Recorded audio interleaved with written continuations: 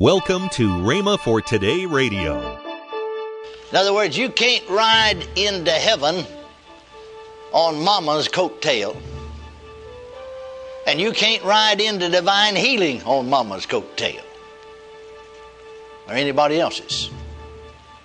Amen. Well, now then, how are you going to help this woman, though? Is there no way to help her?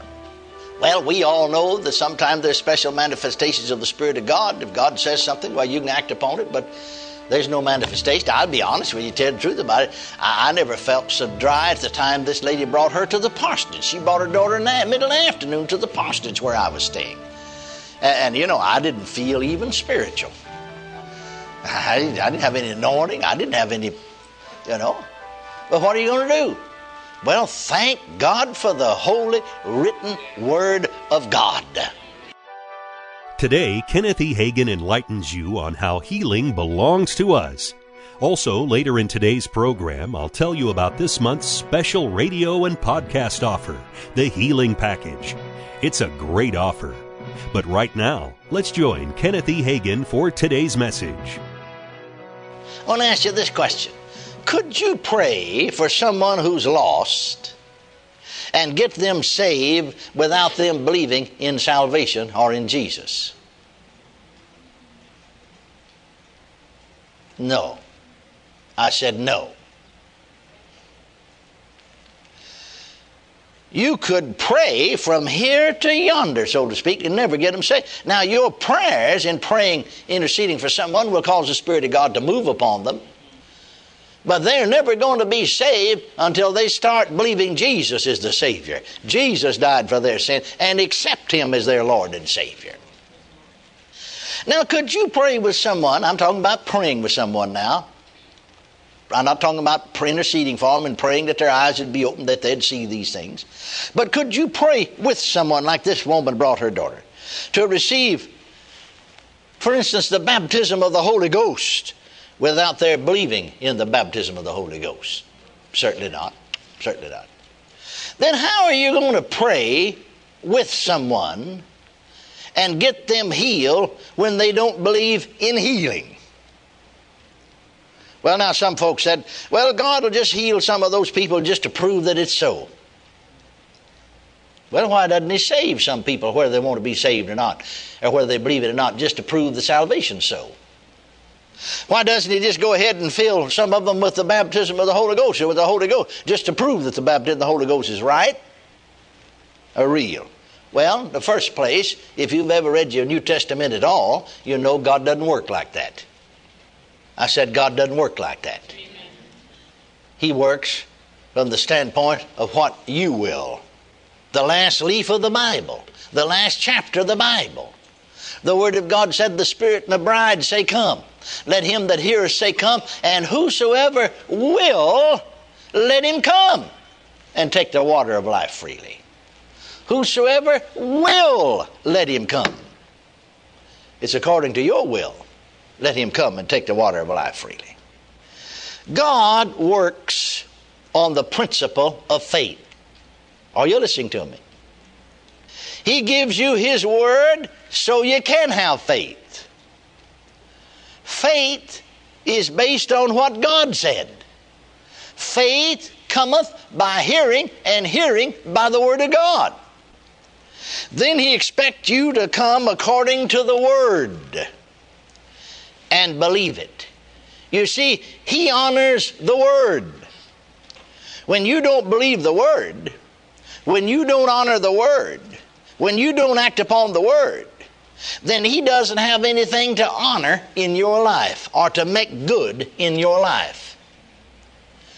There's a text in the Old Testament that says that He has magnified His Word above His name. Well, you're not going to get healed just humoring somebody else. That's what the daughter was doing, just humoring her mother, you see. In other words, you can't ride into heaven on mama's coattail. And you can't ride into divine healing on mama's coattail. Or anybody else's. Amen. Well, now then, How are you going to help this woman, though? Is there no way to help her? Well, we all know that sometimes there's special manifestations of the Spirit of God. If God says something, well, you can act upon it, but there's no manifestation. I'll be honest with you, tell the truth about it. I never felt so dry at the time this lady brought her to the parsonage. She brought her daughter in the middle of the afternoon to the parsonage where I was staying. And you know, I didn't feel even spiritual. I didn't have any anointing. I didn't have any, you know. But what are you going to do? Well, thank God for the holy written Word of God. That Word is true. Amen, isn't it? That Word never changes. That Word never fails. It was the Word of God yesterday. It's the Word of God today. It'll be the Word of God tomorrow. And God honors His Word. Now, how am I going to help that woman then? She don't believe in divine healing. Well, I cannot help her really unless I can get the Word into her. So I just simply said to her, now I'm not saying that it said it. Of course, I knew it did. And I knew she didn't know it said it.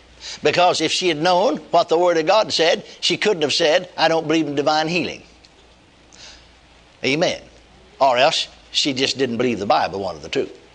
I found out she's Baptist. Baptists believe the Bible. If you can just show them what the Bible said, you've got them. So I said, I'm not saying it said it. But now just suppose that the Bible said Himself, Jesus, took your infirmities and bare your sicknesses. Would divine healing be for you? Would it be the will of God to heal you? Why, she said, certainly. See, I'd already ascertained that she was Baptist. And she knew she was born again. Well, I said, there's a Bible lying right there on the table by the side of the chair in the living room here where we were this parsonage. There's a Bible lying right there. Just get that Bible for yourself and open it up to Matthew 8 and read to me out loud the 17th verse. Now, before she ever read, before she ever opened the Bible up, she looked at the back of it and saw that it said Schofield Reference Edition. And she smiled, being Baptist. She smiled and said, well, that's just like my Bible at home. Good, I said. Now open it up to Matthew 8:17. So she opened it up to Matthew 8:17. I said, read that out loud. She had the Bible lying in her lap, so she was looking down at her lap and at the Bible, and she read that it might be fulfilled which was spoken by Isaiah the prophet, saying Himself took our infirmities and bare our sicknesses. Read that out loud as we sat, the pastor, her mother, myself, and she in the living room of this parsonage. And she read that verse.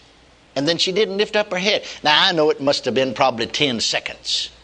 But at a time like that, it seemed like, it's 10 minutes. Nobody says anything, just waiting. And her head's down, I don't know what she's going to do or say. And suddenly she looked up. When she did, I could see tears glistening in her eyes. And she said, Brother Hagin, yes. Yes, it's for me. Yes. Yes, just go ahead. Lay your hand on me. I'll be healed. And she was. She was. Hallelujah, she was. Now what made the difference? The Word. The Word. Just one verse of Scripture. Just one verse of Scripture. Just one verse of Scripture. Just one verse of Scripture. Hallelujah. Tears glistened in her eyes as she looked up to me. Brother Hagin, she said, please lay your hands on my head and pray. I'll be healed. We won't have to borrow. Now think about it. That's faith talking. We won't have to borrow that money from Mama for the operation. I won't have to have the operation. Yes, healing belongs to me. That's the title of the book. Healing belongs to us. Now, how did she come to find out that healing belonged to her? From the Word. From the Word. Hallelujah. There's an interesting story here in connection with this. In that as I talked to her about divine healing, that she told me she's a member of the First Baptist Church in a certain place. And she said, if divine healing was so, my pastor would preach it, and he doesn't preach it, so it must not be so. So many times, people are not following really God or the Bible, they're following man. Well, men are at various stages of spiritual growth. And I said to her, your pastor may be walking in all the light he has, and honest and sincere, just some things he may not have seen. I used to be a Baptist pastor. There were some things I didn't see. And so I remember a year later then, actually I say a year later, it was actually 15 months later. I was preaching just 3-night service, 4, Wednesday, Thursday, Friday, Sunday, Monday, Tuesday, Wednesday, 4-night service in the Full Gospel Church in her town, 15 months later. And we laid hands on Monday night. Monday night, I laid hands on a man in a wheelchair, a man that was somewhere around 55 years of age. I learned he'd been in that wheelchair 7 years. Had 2 strokes. I laid hands on him. He walked out of the wheelchair. Actually, I sat down in the wheelchair and he pushed me up and down the aisles of that Full Gospel Church. So I walked out on the platform because I had to stay back and pray till about the time they'd turn the service to me. And I walked out on the platform and sat down on the platform. There was a very distinguished looking gentleman. I sat down, the song director is up leading a song just before they turned it to me. Congregational singing. And the pastor is sitting right by my side, and another very distinguished looking gentleman on the other side of him. And this pastor said, Brother Hagin, I want you to meet Reverend so-and-so, pastor of the First Baptist Church. And he stooped over, around this pastor and said, Brother Hagin, I've already apologized to this church. I won't apologize to you. He said, that man that was healed last night is a member of my church. You're listening to Rhema for Today with Ken and Lynette Hagin. You can find more resources that will change your life. So visit us today at rhema.org. That's RHEMA.org. I'd like to tell you about this month's special offer. You'll receive the 4 CD series by Ken Hagin, Healing in the Word, Lynette Hagin's Peace CD, Kenneth E. Hagin's book, The Bible Study Course Series entitled Healing, his Healing Scriptures CD, and lastly, his mini-book, How to Keep Your Healing. All these great resources are $45. That's 35% off the retail price. Call toll-free 1-888-FAITH-99. Call toll-free 1-888-FAITH-99. You can also order online at rhema.org. That's RHEMA.org. rhema.org. Or if you prefer to write to Kenneth Hagin Ministries, our address is P.O. Box 50126, Tulsa, Oklahoma 74150. We always love to hear from our listeners, so write in or email us today and become a part of Rhema for Today. Now, let's join Ken and Lynette Hagin.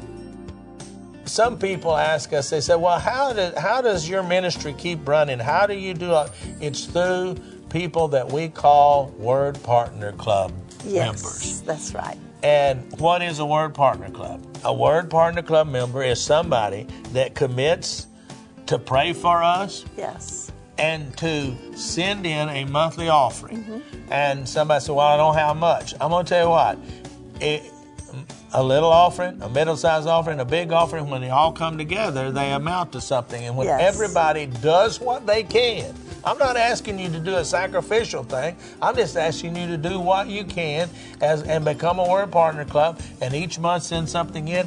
And we will keep this program going all over the world. We travel all over the world, right. And people come up to us and say, thank you for your television broadcast. Because of that, I'm healed today, or I'm born again today. And you know what? It all goes back to you Word Partner Club members, and I want to thank you for that. If you want to know about Word Partner Club, just go to rhema.org/WPC. And as we close today, let me say thank you.